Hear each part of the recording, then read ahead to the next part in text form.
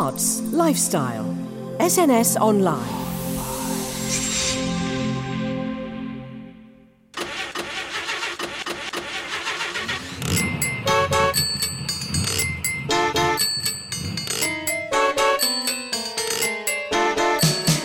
Marlene, come along, for God's sake.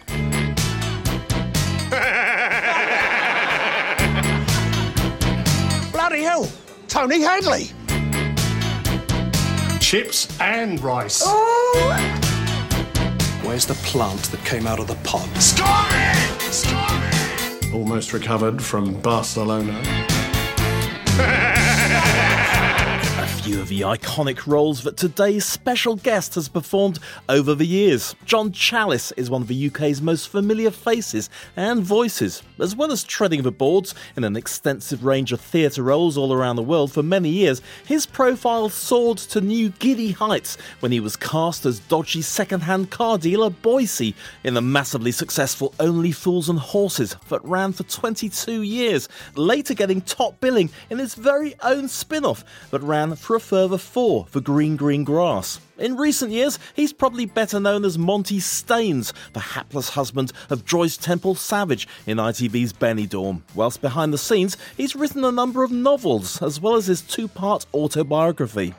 Well, we at SNS Towers couldn't resist a gossipy chinwag with the man himself. So, after buying a used car from a dubious dealer in Lewisham, but had definitely seen better days, we drove to the Kenton Theatre in Henley to catch one of the dates in his extensive UK memoir stage tour, Only Fools and Boycie. Ladies and gentlemen, a very warm welcome to Mr. John Challis.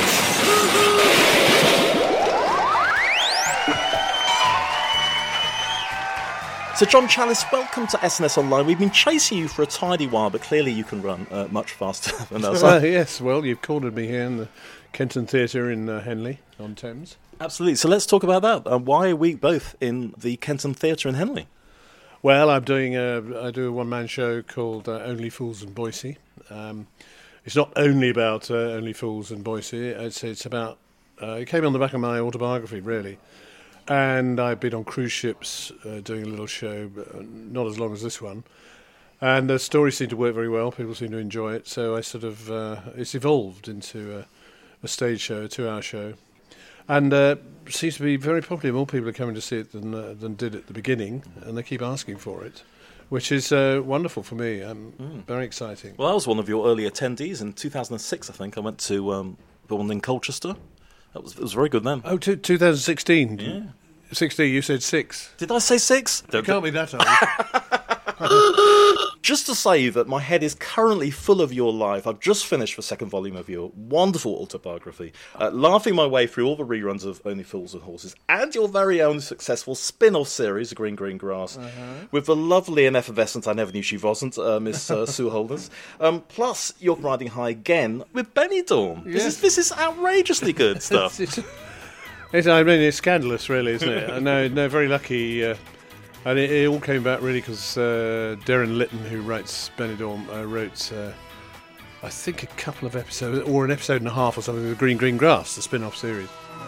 I didn't know that. Yeah, he did, yeah, and that's when we met. He'd been writing before then for Catherine Tate, and John Sullivan sort of said, oh, come along and write some of this, which he did, and seemed to work very well. And... that's interesting. I never knew John Sutherland handed the reins to anybody else at any point. Well, no, he got to a stage where he'd always oversee it, and he wrote most of it. But he got into a stage when he was trying to encourage young writers, including his own son, as a matter of fact. And some of it worked, some of it didn't. But you know, he was so rare, John Sullivan. It always came back to him, you know, because the plotting and the stories that he told were absolutely brilliant. Plus all the great jokes, of course. And he was one of Darren Litton's heroes, really. We can both understand that, I guess. Well, it's very unusual, very lucky to have been part of it all, really. You know, Benidorm's been just a success. And about the 5th or 6th series, I remember he wanted me to go out there and do some episodes, but I couldn't for whatever reason. Though I thought it sounded a fantastic job.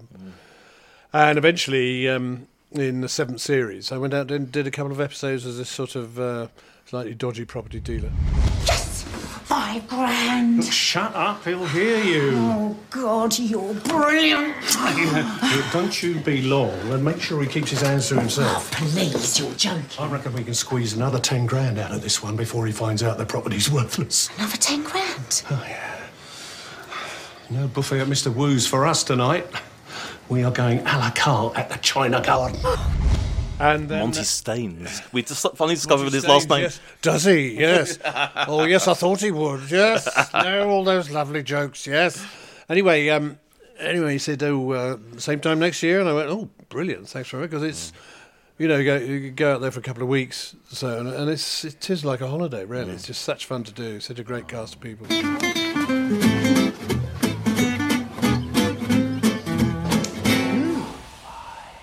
Let's take it back initially, yes we do, to your early sort of salad days. You didn't come from an artistic or theatrical background at all, is that right? No, I didn't. My mother came from Bath and in Somerset, and she was part of an amateur company there who played at the Assembly Rooms in Bath. But the war came, suddenly the theatre closed, and she'd met my father by that time, who was working in the Admiralty. And I came along the first year of marriage, and so she never went back to the theatre.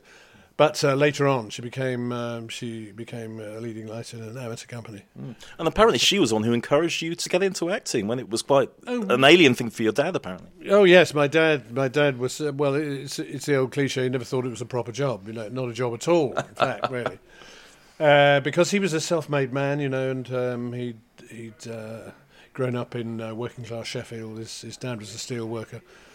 But he was blessed with sort of ambition and a brain. He got a scholarship to grammar school, and he started at the bottom of the civil service and worked really hard and finished up at the top of the civil service, And so he rather hoped his son would be one of those people, to work really hard. But I was exactly the reverse, really, because I didn't work hard at all. I just mucked about most of the time.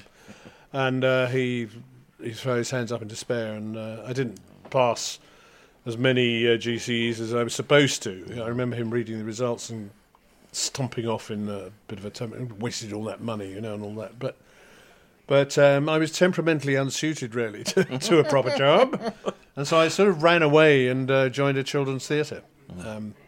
Like people say, they run away and join the circus. It was that, and I was on tour there in a different town every day. Fabulous. So it's like rep and... Well, no, just playing schools. Okay. Schools and a different town every day, as I say, and I love being on the road. So this is how you got your training, if you like. You didn't actually go to drama school, is that right? No, I didn't. I could have done, I suppose, if I'd concentrated on it, but I hated the idea of going back to school. Yeah. I just wanted to get out of there, get out of where I'd grown up, because I didn't have much in common with the young people there. I didn't get on okay, but I always knew there was something else to do. And so I never went to drama school, no. Obviously hasn't made much of a difference in terms of you've done pretty well. It's very kind of you to say so. But if you want any tips, do let me know, mate. Yes. No, I'm very fond of saying I'm an instinctive actor. In other words, I don't know what the hell I'm doing, really.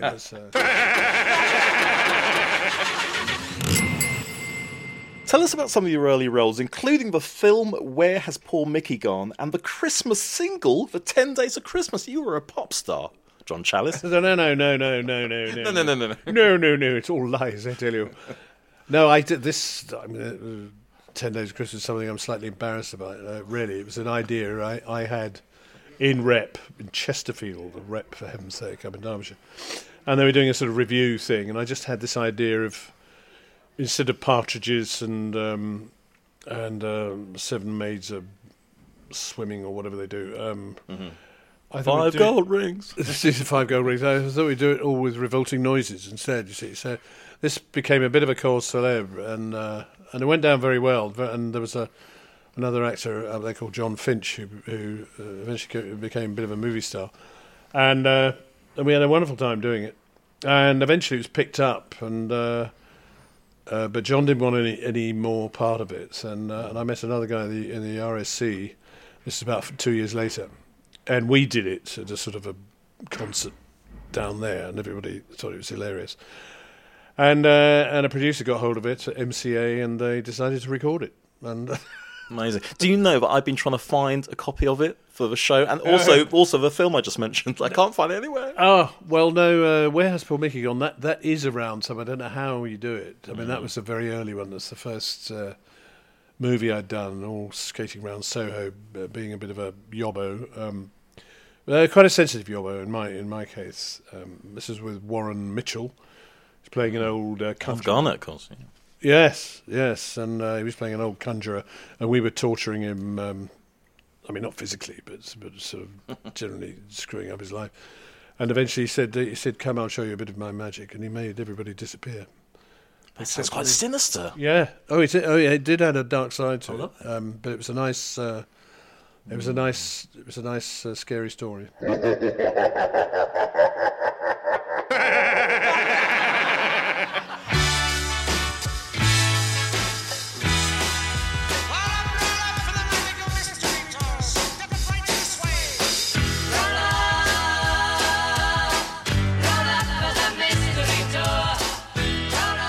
You almost got to work with the Beatles. That must have been both elating and frustrating in equal measure that it didn't happen. Yeah, this was the Magical Mystery Tour, and the Beatles were doing, and the World and his wife went up for it.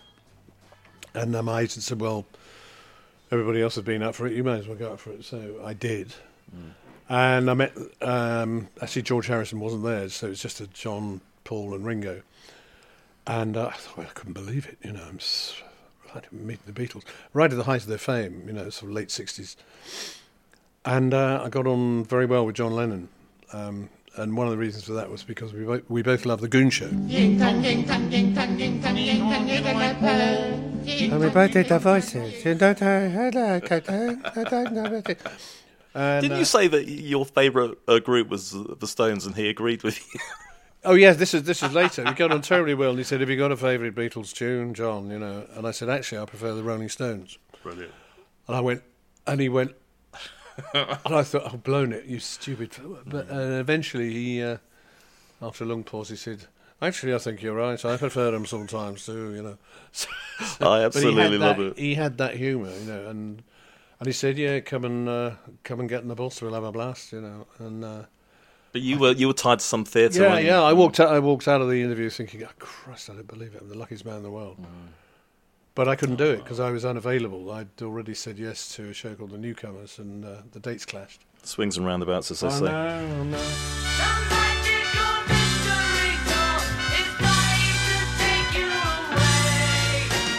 Remind me of when you were with David Warner and Ian Holm and others trying to simultaneously act on stage in 12th Night and catch up with the 1966 World Cup final. How did you manage to do the two simultaneously? Well, we had quite a few gaps. There were because I was just playing courtiers, really.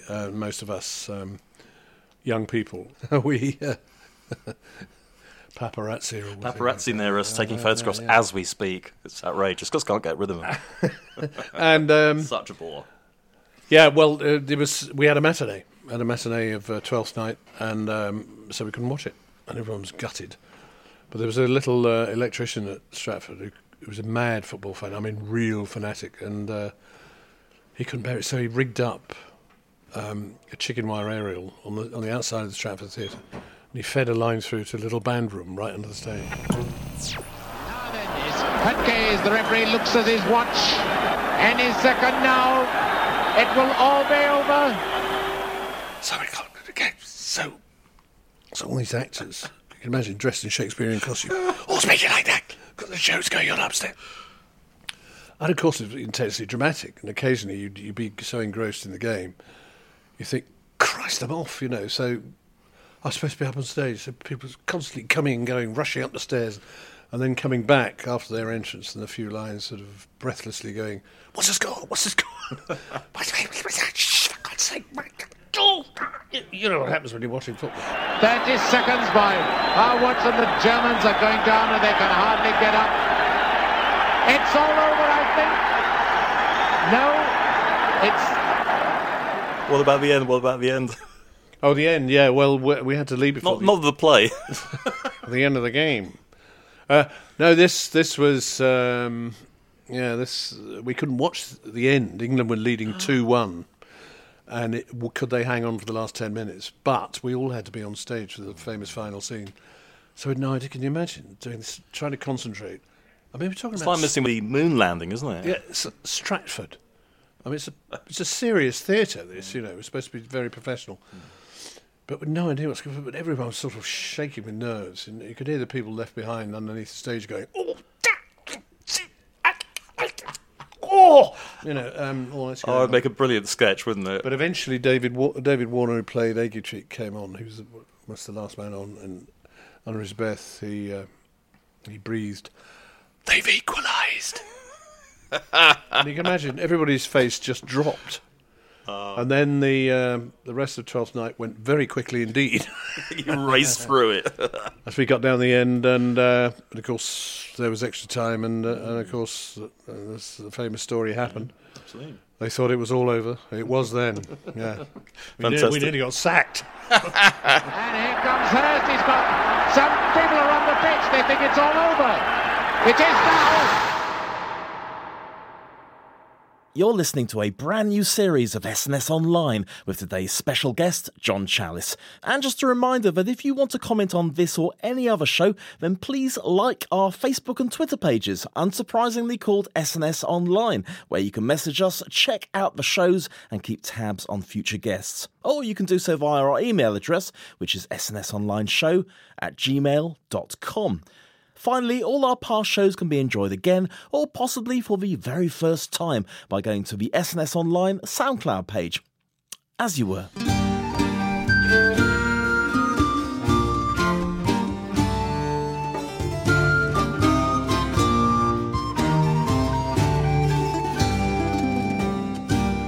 Now, while we're talking about theatre, let's go through some of the memorable roles you've had on stage, including, it must be said, a plethora of classical roles and some of the amazing actors you work with. I mean, obviously, we've listed some. It's almost like a who's who of the cream of British theatre, reading your books. Oh, yes, I am part of that cream, of course. The cream always rises to the top. Absolutely. I've been very lucky in sort of 50 years. You know, you work with an awful lot of people, and I've been very lucky to work with some... I mean, Stratford is just wonderful to work with people like Ian Holm and Dinah Rigg was down there. David Warner, of course. One of the most famous Hamlets ever, that was, Peter Hall's Hamlet. And later on, Anthony Quayle, I did something with Anthony Quayle.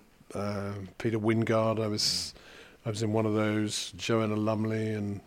Oh, now let's talk about Joanna Lumley. Of course, you were looking up her skirt on the New Avengers, apparently. The New Avengers, yeah. Well, we all were. It wasn't just me. It was she was perched on a table. It was very difficult to miss it. She was sitting on a table with her gorgeous legs drawn up, and all our squaddies sit down there, you know.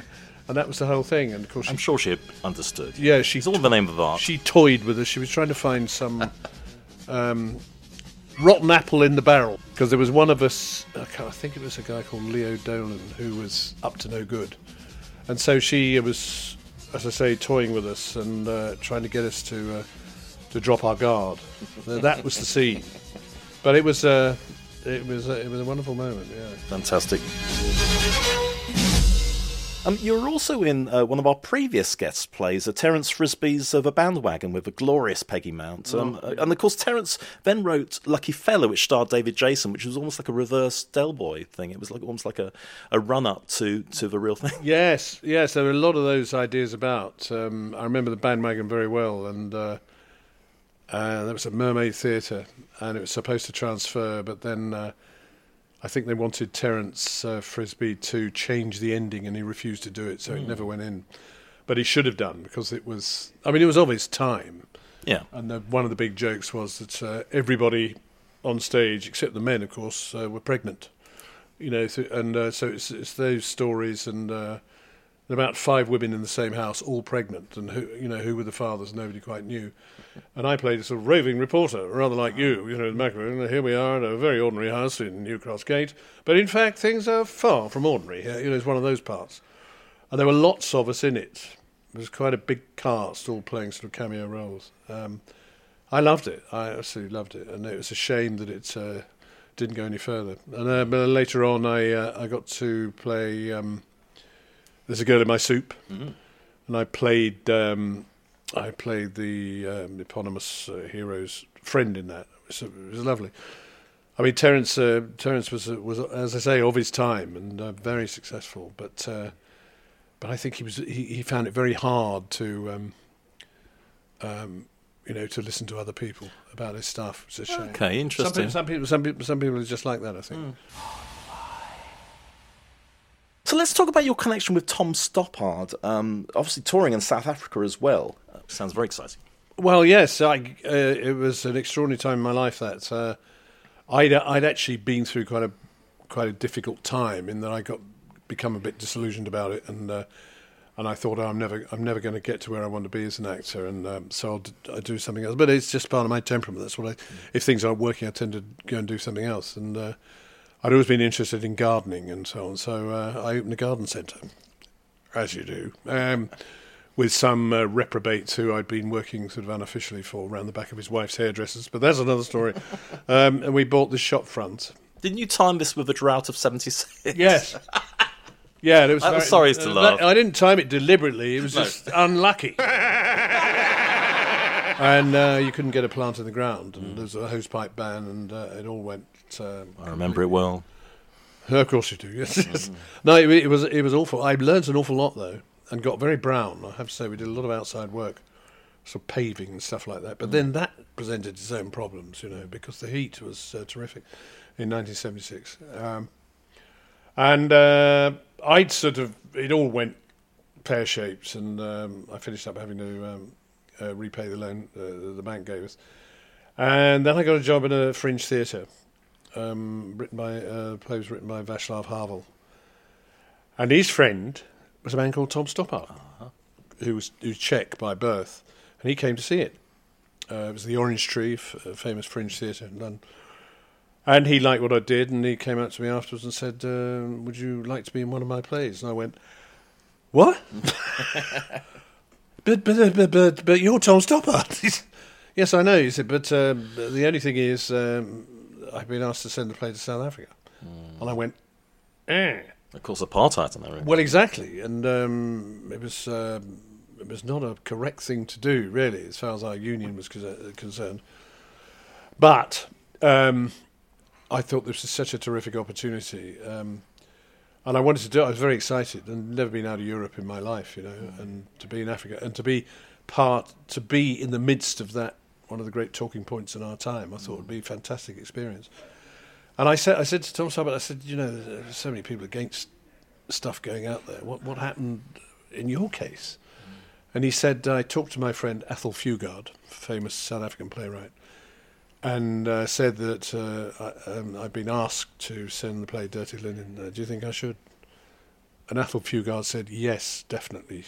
He said, because information is light, and this will open a few doors, windows to people.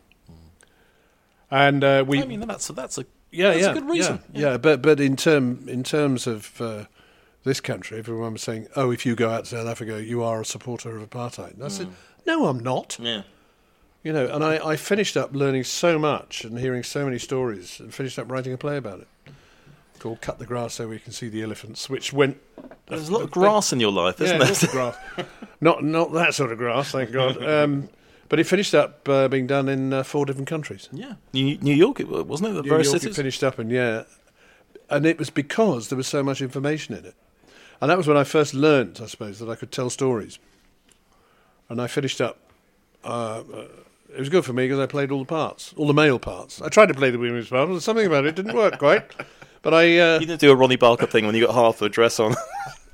Oh yes, the half and half thing. Yeah, it would have been wonderful.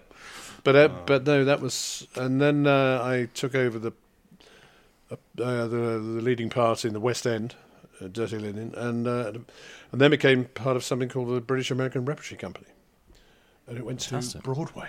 Fantastic. And isn't Dirty Linen because I know you had a difficult relationship with your father, but wasn't that the one time he gave you a wondrous compliment that almost had you in tears? Very late on. My mother dragged him to see it because she knew that he'd like it, because it was about his area, you see. It was about special committees in the House of Commons and all the shenanigans that go on. And he loved it. And I bought him a copy of the script and gave it to him as a Christmas or something. They said, well, I don't, you know. Well, I was asleep most of the time, you know. But my mother said he absolutely loved it. He was on the edge of his seat, you know. And eventually, you know, we were alone together, and he was in a bit of a state. And he said, how do you do that? I said, what? He said, well, get up on stage and do that. I said, well, that's what I do. He said, that's amazing. He said, I was so proud of you. I said, thanks, Dad. Then That's lovely. He got up, went out the back door, and didn't come back for about 2 hours. He just couldn't. He was there, but he just couldn't bring himself to talk about it. I think that was a little chink of light he was showing you. Oh, sure. Yeah, absolutely. Which is nice. It's good to have that. Yeah.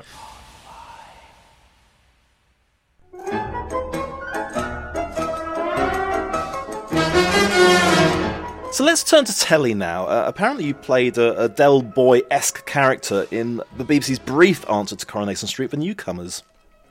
Yes, I did. There was a character called Harry Capper. Yes. Flash Harry Capper. Flash Harry Capper. He was a Flash Harry too. He had a big American-style car, and he was a rag trade man. Larger-than-life character, and finished up sort of seducing one of the regulars in it, a young girl, and sweeping her off in his American car somewhere. Great scandal around, but you know, it's one of those, you know, so I darling, all right, yeah, lovely, you know, and nobody had ever seen anything like him before, and he wore flash clothes, and and it was brilliant. It was, I loved it. It was the first television part I ever did. Oh, right. And you were working. That's what I did. That's what I signed for. Which meant I couldn't work with the Beatles. Yeah, right. And apparently you're working with TV director Paddy Russell, who's obviously very well known in the industry, did lots of Doctor Who's and stuff. But she had to sort of guide you towards a more television way of acting, because you were so used to projecting. Yes, yes, I don't. Well, I've always been a bit over the top, you know, really. But that's me, you know. And she said, "You've never been on television before, have you?" And I said, "No," because I got the job in an interview situation where it was all quite low-key. But of course, as soon as we started rehearsing, I was all over the place, waving my arms about, because I was wearing these colourful clothes. And, you know, he's lost a lot of character. What? I love it. Far too much, because I've got a very mobile face. So she just kept me behind after rehearsals, you know, like detention. After school, yes. Yeah. And she said, and she got me down and down and down, you know, and sort of filled me with this idea that you know, you could squirt it out with the same intensity, but you have to be very careful because the camera is right on you, showing you warts and all, and of course you mustn't distract from what else is going on, you know. And that was a hard lesson to learn, but it did teach me a lot. So I'm very grateful to her. Fantastic. So obviously, Paddy Russell, that links us into Doctor Who.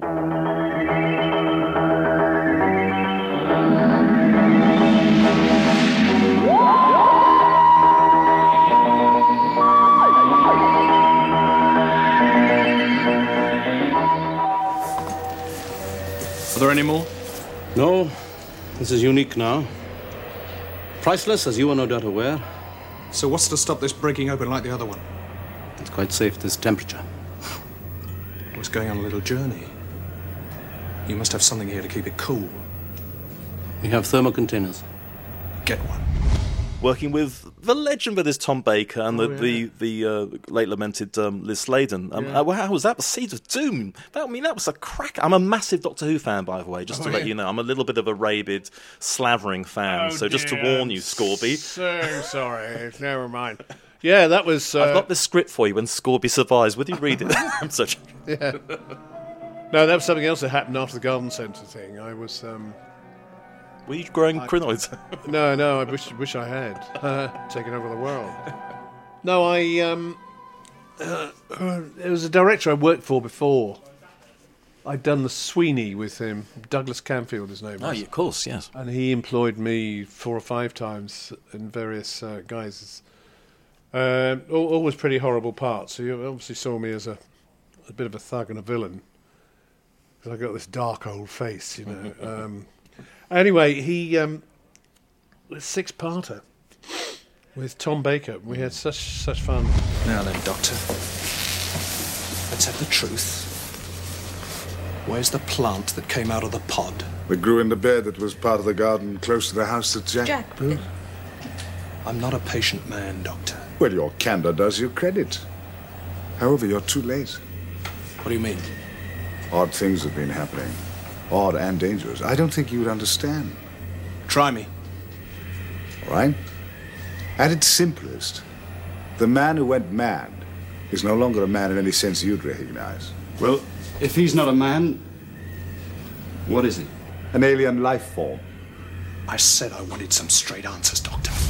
And Liz, as you say, sorely missed. You know, she was lovely. Everybody loved her. And I can't believe she's one of those people you can't believe she's gone. You know? Absolutely. And of course, you featured in one of Auntie's Bloomers, the classic one when you're trying to get into a house or something, and the door's supposed to be locked. Yes. It wasn't. Yes, that's right. Yes, I remember. That's right. We said were a rude word. Running away from the crinoid and trying to get into this, and the door just jammed, and we all went. I can't remember what I said. What did I say? Something. It starts with S, I think. Oh dear, their door's locked. Door's locked! It's open! Shit!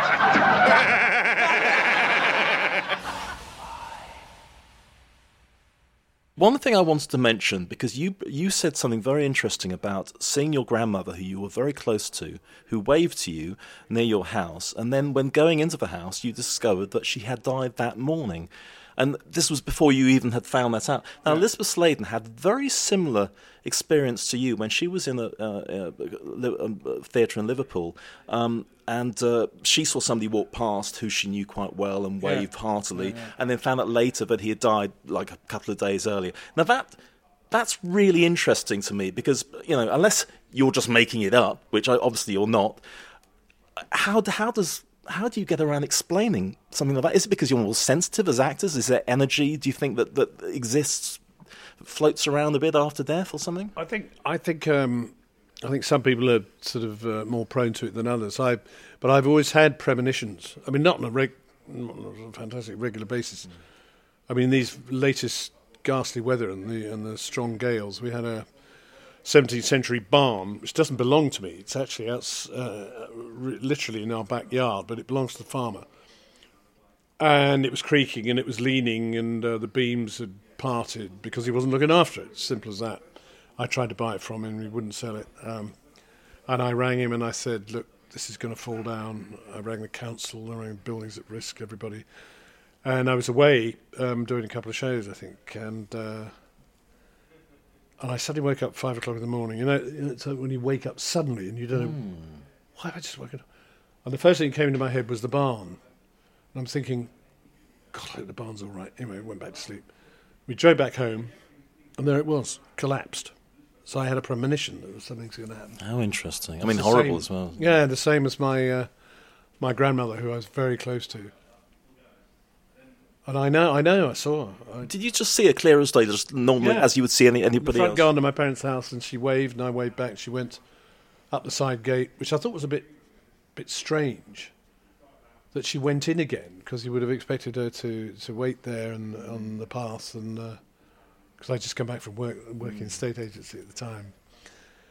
And that's such a shock of my life when my mother met me. But, you know, rather comforting as well to think that, you know, clearly if you saw her as plain as day, you know, it wasn't even in your head that because you knew she had died. I think that's really interesting and also very comforting because clearly it's implying that, I'm not saying there's a God or whatever, but it just implies that there's more going on that we don't know about, and that's quite nice. Yes, I think it is. Yes, I mean human beings think they're omnipotent and they know everything and they can prove everything and but there are certain things still out there that are very difficult to explain. Something in the air. SNS Online presents the soundtrack of your life. we do a feature called The Soundtrack of Your Life, where you get a chance to pick a track which either might resonate professionally, personally, or just because it makes your feet tap, all three. Now, I'm sort of jumping this on you a little bit, but there are so many tunes out there, but there is anything in particular that might Well, I'm an old rock and roller, so I love a lot of Chuck Berry's stuff, and later on the Stones, of course. And I sort of grew up with the Stones. We're all about the same age, really. And I first saw them in the early '60s in Richmond at the Crawdaddy Club. Of course, you met Mick Jagger later, didn't you? No, I've never met Mick. I thought you did. I must have read that wrong. No, I met Charlie Watts and Bill Wyman. So the rhythm section. No, but I've never met. I never met Brian Jones, and I never met Keith Richards or Mick Jagger. I was still hoping to one day, but anything by them, I suppose. Honky Tonk Women, that was their time, I think. Well, should we go for Honky Tonk Women? Yeah. Because you were a little bit of a player back in your day, John. Yes, it must be so. I did aspire to all that, but I never quite got there really. It's just the sort of dirtier bit of old blues it is, the better really. I met a gents all ballroom queen in Memphis. She tried to take me upstairs for a ride. She had to heave me right across her shoulder. 'Cause I just can't seem to drink it off my mind. It's a honky-tonk women. Give me the honky-tonk blues. I later divorced, say, in New York City. I had to put up some kind of a fight. The lady, then she covered me in roses. She blew my nose and then she blew my mind. It's a honky-tonk women. Give me the honky-tonk blues.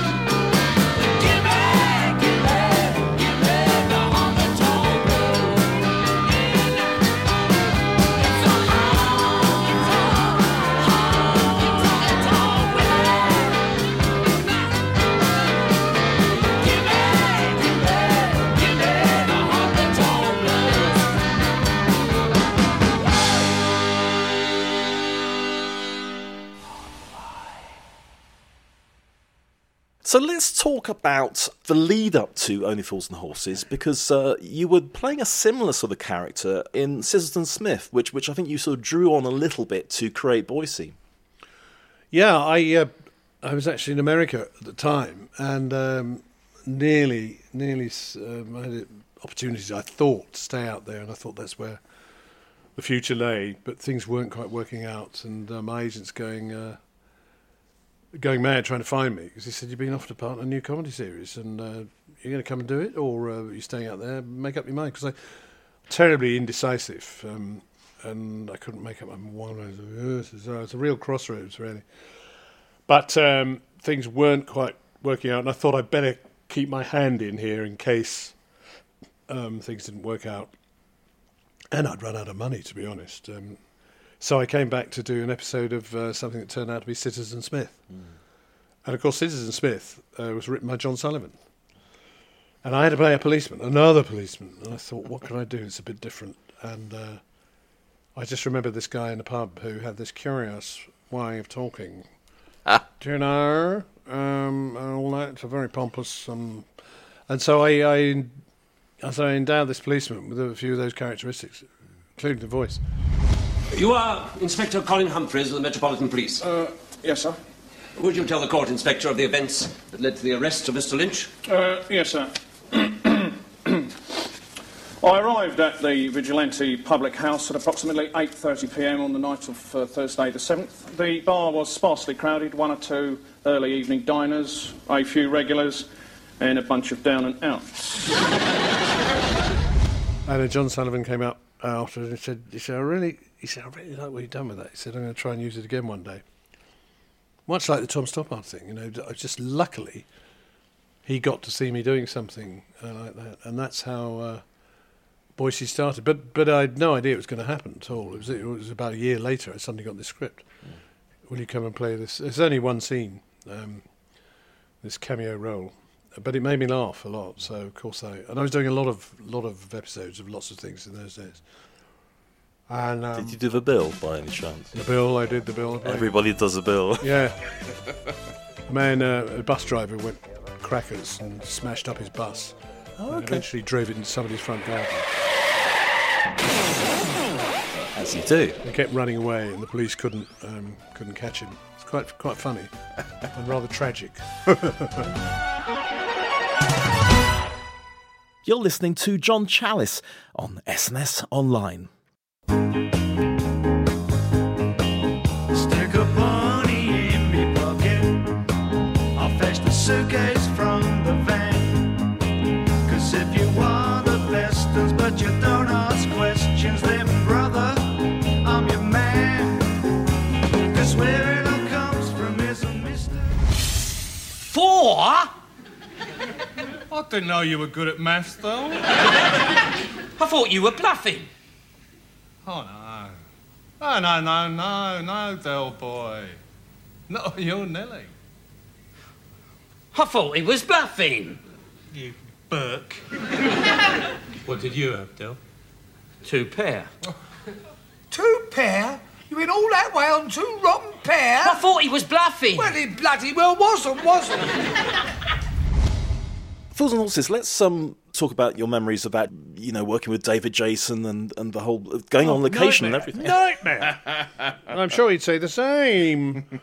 No, luckiest thing in the world, really. David is as Del Boy. I mean, you can't imagine anybody else doing it. But in fact, it was only third choice to do it.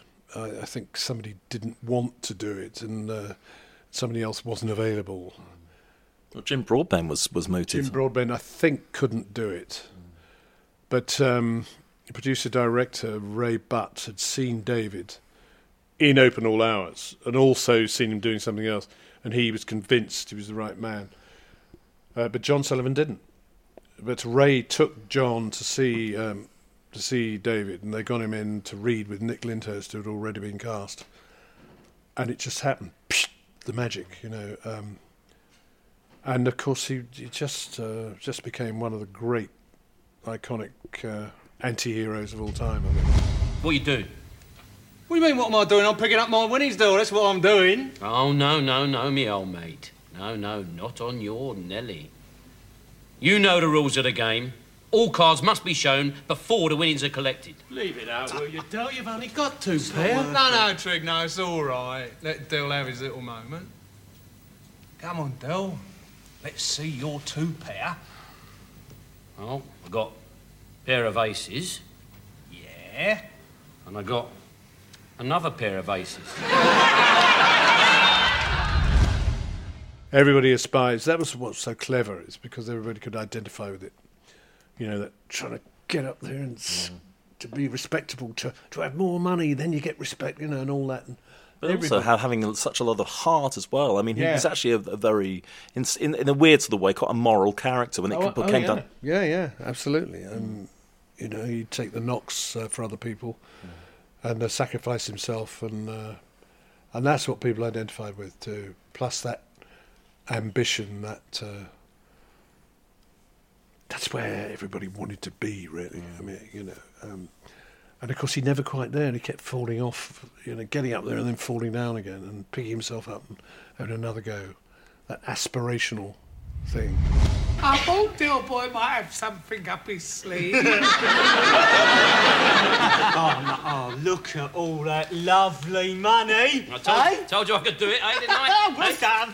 Well done, Del. Thanks. Nicely played. Where'd you get those 4 bloody aces from? Same place you got them kings. I knew you was cheating, Boycey. Oh, yeah. How? Because that wasn't the hand that I dealt you. And was it weird coming from being like, shall we say, a jobbing actor to being really very well recognised for a particular role? And, you know, was that sort of in equal measures good and a bit tricky? It's fine. For me, it's what you dream of happening. You know, you don't know how you're going to deal with it until it happens. But, you know, we were all very proud of it.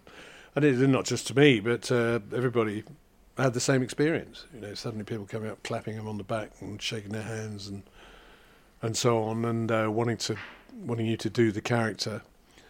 And it was very gratifying, really, that you'd help create something that meant so much to people. But it was the show as a whole, I think. Oh, yes, an ensemble show. Because the supporting characters were just as important, I think, as the leading characters towards the end. That's why they were in every show. Yeah. Yes, well, I've got to go. The host is a fellow Mason. Mind you, last year's do was a good laugh. Well, I heard it all ended up in a punch shop. Yes, it did, but during the struggle, Marlene got a whack in the nose. And you did nothing about it, did you? Well, how could I? You threw the first punch. Were you injured? No, fortunately, her makeup cushioned the blow.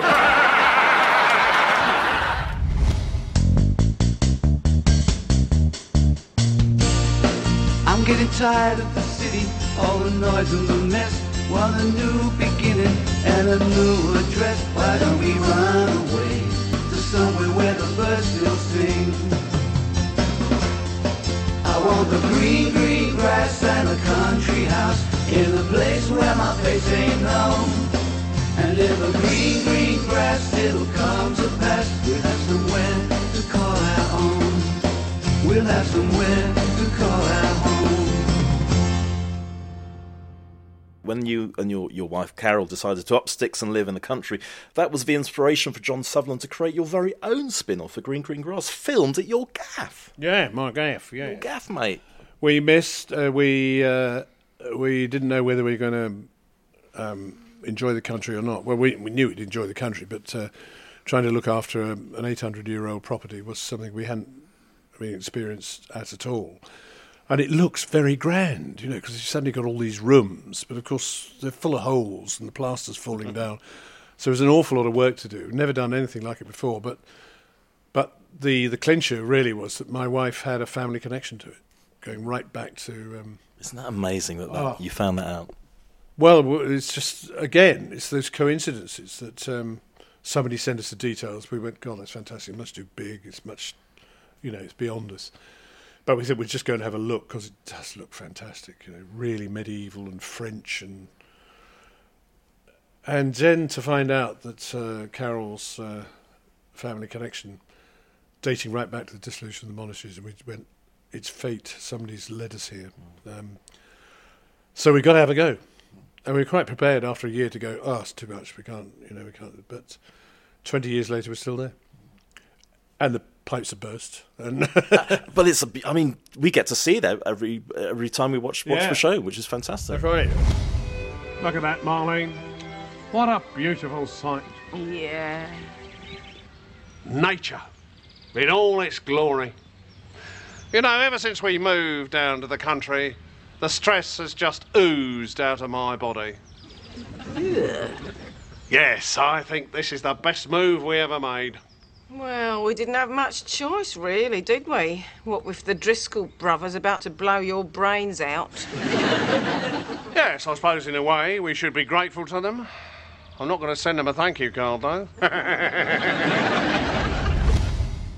And I had a 60th birthday party, and John Sullivan came to it. And was that the Kettners? The what? Kettners? Because I had the 50th do there. I'm sure we had to do it at the same place. Kettners, it was the launch of the book. That was it. No, I had a 60th birthday party, and John and Tony Dow, director, and 2 or 3 other members of the cast. David came, and John just came out to me and said, "I've had a bit of an idea."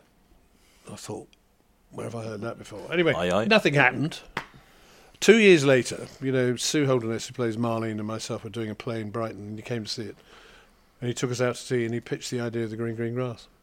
And he said, he was just sitting there looking at me, completely out of context, this bloody great house, and about 200 people, locals and relations I hadn't seen. I've got to say it's really very funny, because at the time I think I just was not around much to see TV, but I've been catching up with it recently, obviously for this, and it's been making me chuckle, seriously. Oh, good. Well, that's very good. No, it's and of course so many things had happened to me since I was down there, and I tell John a lot of stories, and a lot of these he reworked and sort of put into the series, so it became about, and it was all filmed down there, which I just couldn't believe. So the whole community was involved as well, and it was sort of half a hit, I suppose. We did it 4 series. Supposed to do a 5th, and then the credit crunch hit, and then the new regime came into the BBC and said, yes. I don't think we'll do that. It's rather expensive. But you got some good guest stars in it. I mean, George Wendt from Cheers. Yeah. Outrageous. That was a big thrill, yeah. If these walls could talk, what a tale they'd tell. Although I wouldn't advise you to listen, ma'am. I'm pleased to meet you. I've always said all this old place needed was the smile of a beautiful woman. And who knows, one day it may happen. Was he nice? He seems like a... I don't know. He seems like, yeah. No, I loved working with him, because he's the other end of the scale to me, I suppose. There's a Boyce is slightly larger than life character, but of course he just sits there in a heap at the end of the bar in Cheers. Afternoon, everybody.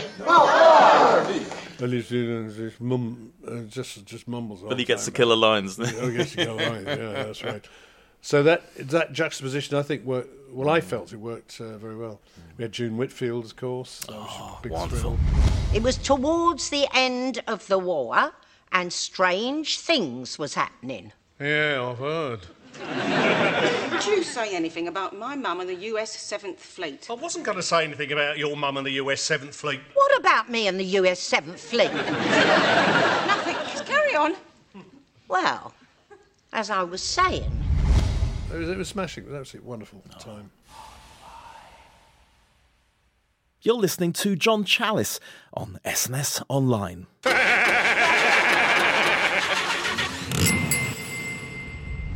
You're not still trying to write your autobiography, are you? Yes, and it's more than just an autobiography. It's a life manual. This could be an important book for future generations. In years to come, people are going to read this manuscript and decide to take a... what do you call it? Overdose? Did you find it cathartic writing not only an autobiography, but such an honest one? I mean, acknowledging your struggles with early relationships, your parents, and the constant struggle of being a jobbing actor, carving out the career. Well, that's just how it came out. Better than therapy, I would have thought. Well, I was saying that I met a therapist, not unofficially. I didn't sort of go to a shrink or anything, but somebody knew somebody, because I was going through a bad time with my father and so on. It's a sort of a familiar story for so many people. I said, "What do I do?" But he won't talk to me. When is this? And he was ill. Of course, he had Alzheimer's, which I didn't really know at the time. And he said, he said, "I'll tell you what will help, is write a letter to your father. You don't have to give it to him, but just write it out." And I did, and it did help, and he was absolutely right, because I'd never actually expressed it. And so when I came to the autobiography, I remembered that, and I wrote about things, also about my mother and my father and all sorts of things. And the more I wrote, the more I thought of, and the more it reminded me of something else. And I was supposed to finish it in a year, but I didn't. So that's why it's in 2 parts. Do you feel you've come out of it the other end a lot more peaceful as a person and tranquil, if you like? I mean, you're living in a wonderful place, wonderful wife. Yeah, I think I've been very lucky. You know, it doesn't stop me being pretty anxious about the way the world is going. I feel quite anxious about that, I have to say, and also quite anxious about when my pipes burst and there's water all over the floor. Oh my God! But no, fine. No, it's. You know, just look back on my life. I think, you know, I've not bad at all. No, I've been quite lucky. But I'm a firm believer in you make your own luck. You know. And, absolutely. And I always say to people, you know, if you feel something, you feel you want to do something, do it. Don't worry about possible consequences, because if you don't, you'll be thinking about it for the rest of your life. Because, I mean, what struck me when reading the books was that I would suggest to any budding actor to read your books first, and that they still feel as enthusiastic at the end of them, because obviously it shows lean times as well as the highs. I think it's a really good training ground just to get an idea of what it's like. Yeah, I think it's either in you or it's not, you know, and that need to perform for some reason, say, hey, look at me, aren't I great, you know, aren't I clever at doing this and this. And that's how I got through school, because, as I say, I didn't do much work at all. I was quite good at sport, but again, that's a sort of performance-related thing. And I loved playing cricket with school and rugby and soccer. I was quite a good tennis player when I was about 14. So as I had that natural ability in sport, which was good. I'm very glad I did, because I do remember boys at school who had absolutely no talent whatsoever in that area and no interest either, but they were forced to do it. And I thought it was such a mistake. I thought it was just a mistake at the time. It was so miserable. I was one of those people who got forced to do it. Did you? I just wanted to chat about last night's telly, you know, and have a nice cup of tea. Is that so awful? No. It's not going to get you much of a living, that's the only thing. Well, I mean, it would, because of what you do. But at the time, I remember some of the boys in tears, because they knew they were going to get, you know, beaten up at rugby. There was a couple of boys there who were bullied so unmercifully, you know, that they got beaten up by their own side as well as ours. Bloody hell, that's tough, isn't it? That's tough. At the time, I couldn't do that. I mean, I wasn't like that. But the trouble was they were so good at studying that made them even more unpopular. If you were good at sport, you sort of made you slightly untouchable, particularly if you were in all school teams.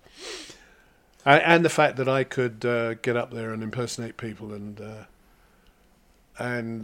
make people laugh. Yeah. So that's humour is a good way of getting. That's how I got out of a lot of beatings at school. Scratch and Sniff.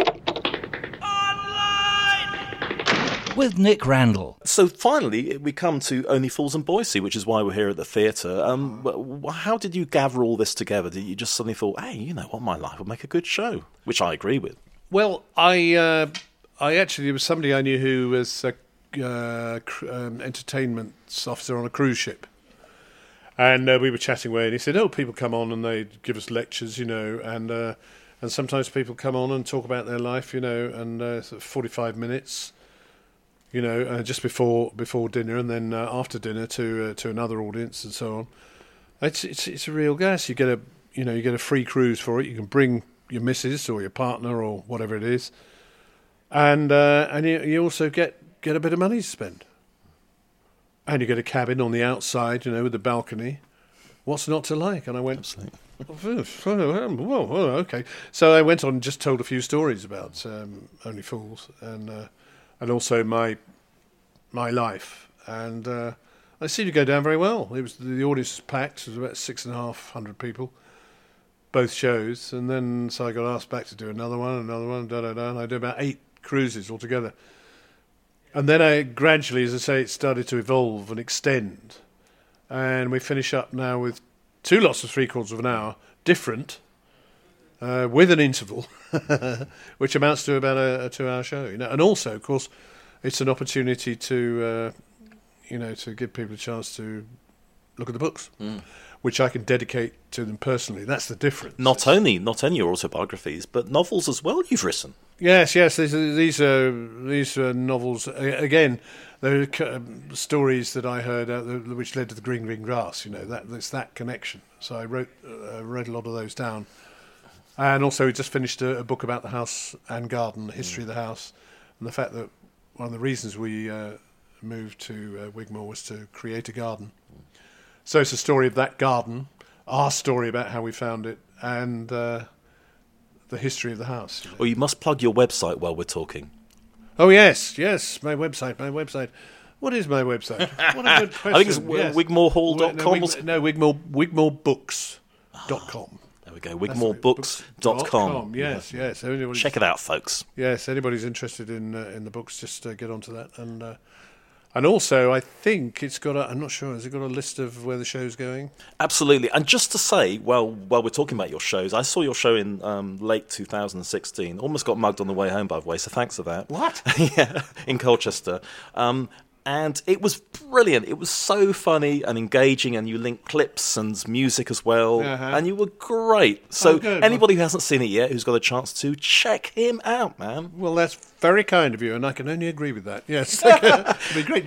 One of the great things about the show is I get to meet people afterwards, and say hello, thank you for watching the show, and hopefully sign a few books. Yeah, and we get to do a little Q&A with you as well, I think, on each show as well. So it's well worth it. Yeah.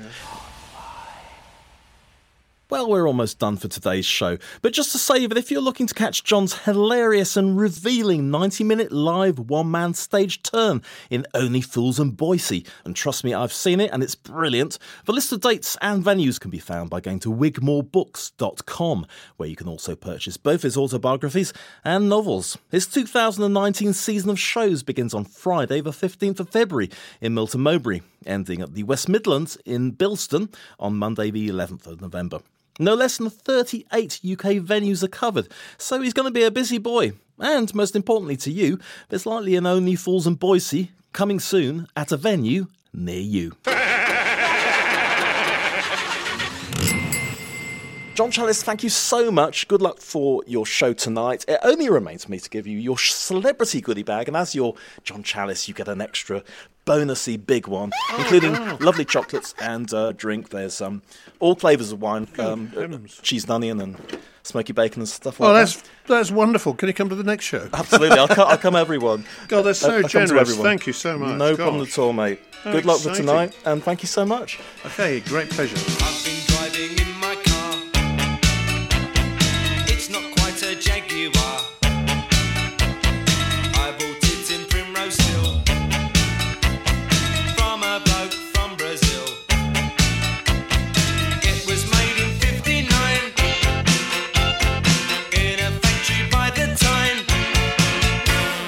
It says Morris on the door, the GPO owned it before. I drive in it for my job, the governor calls me a slob. But I don't really care. Give me some gas in the open air.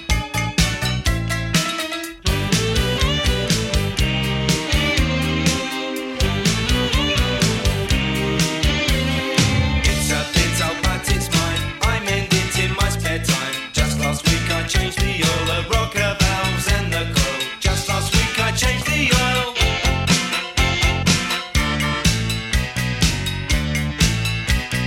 Last week it went round the clock. I also had a little knock. I dented somebody's finger. He learned not to park on a bender.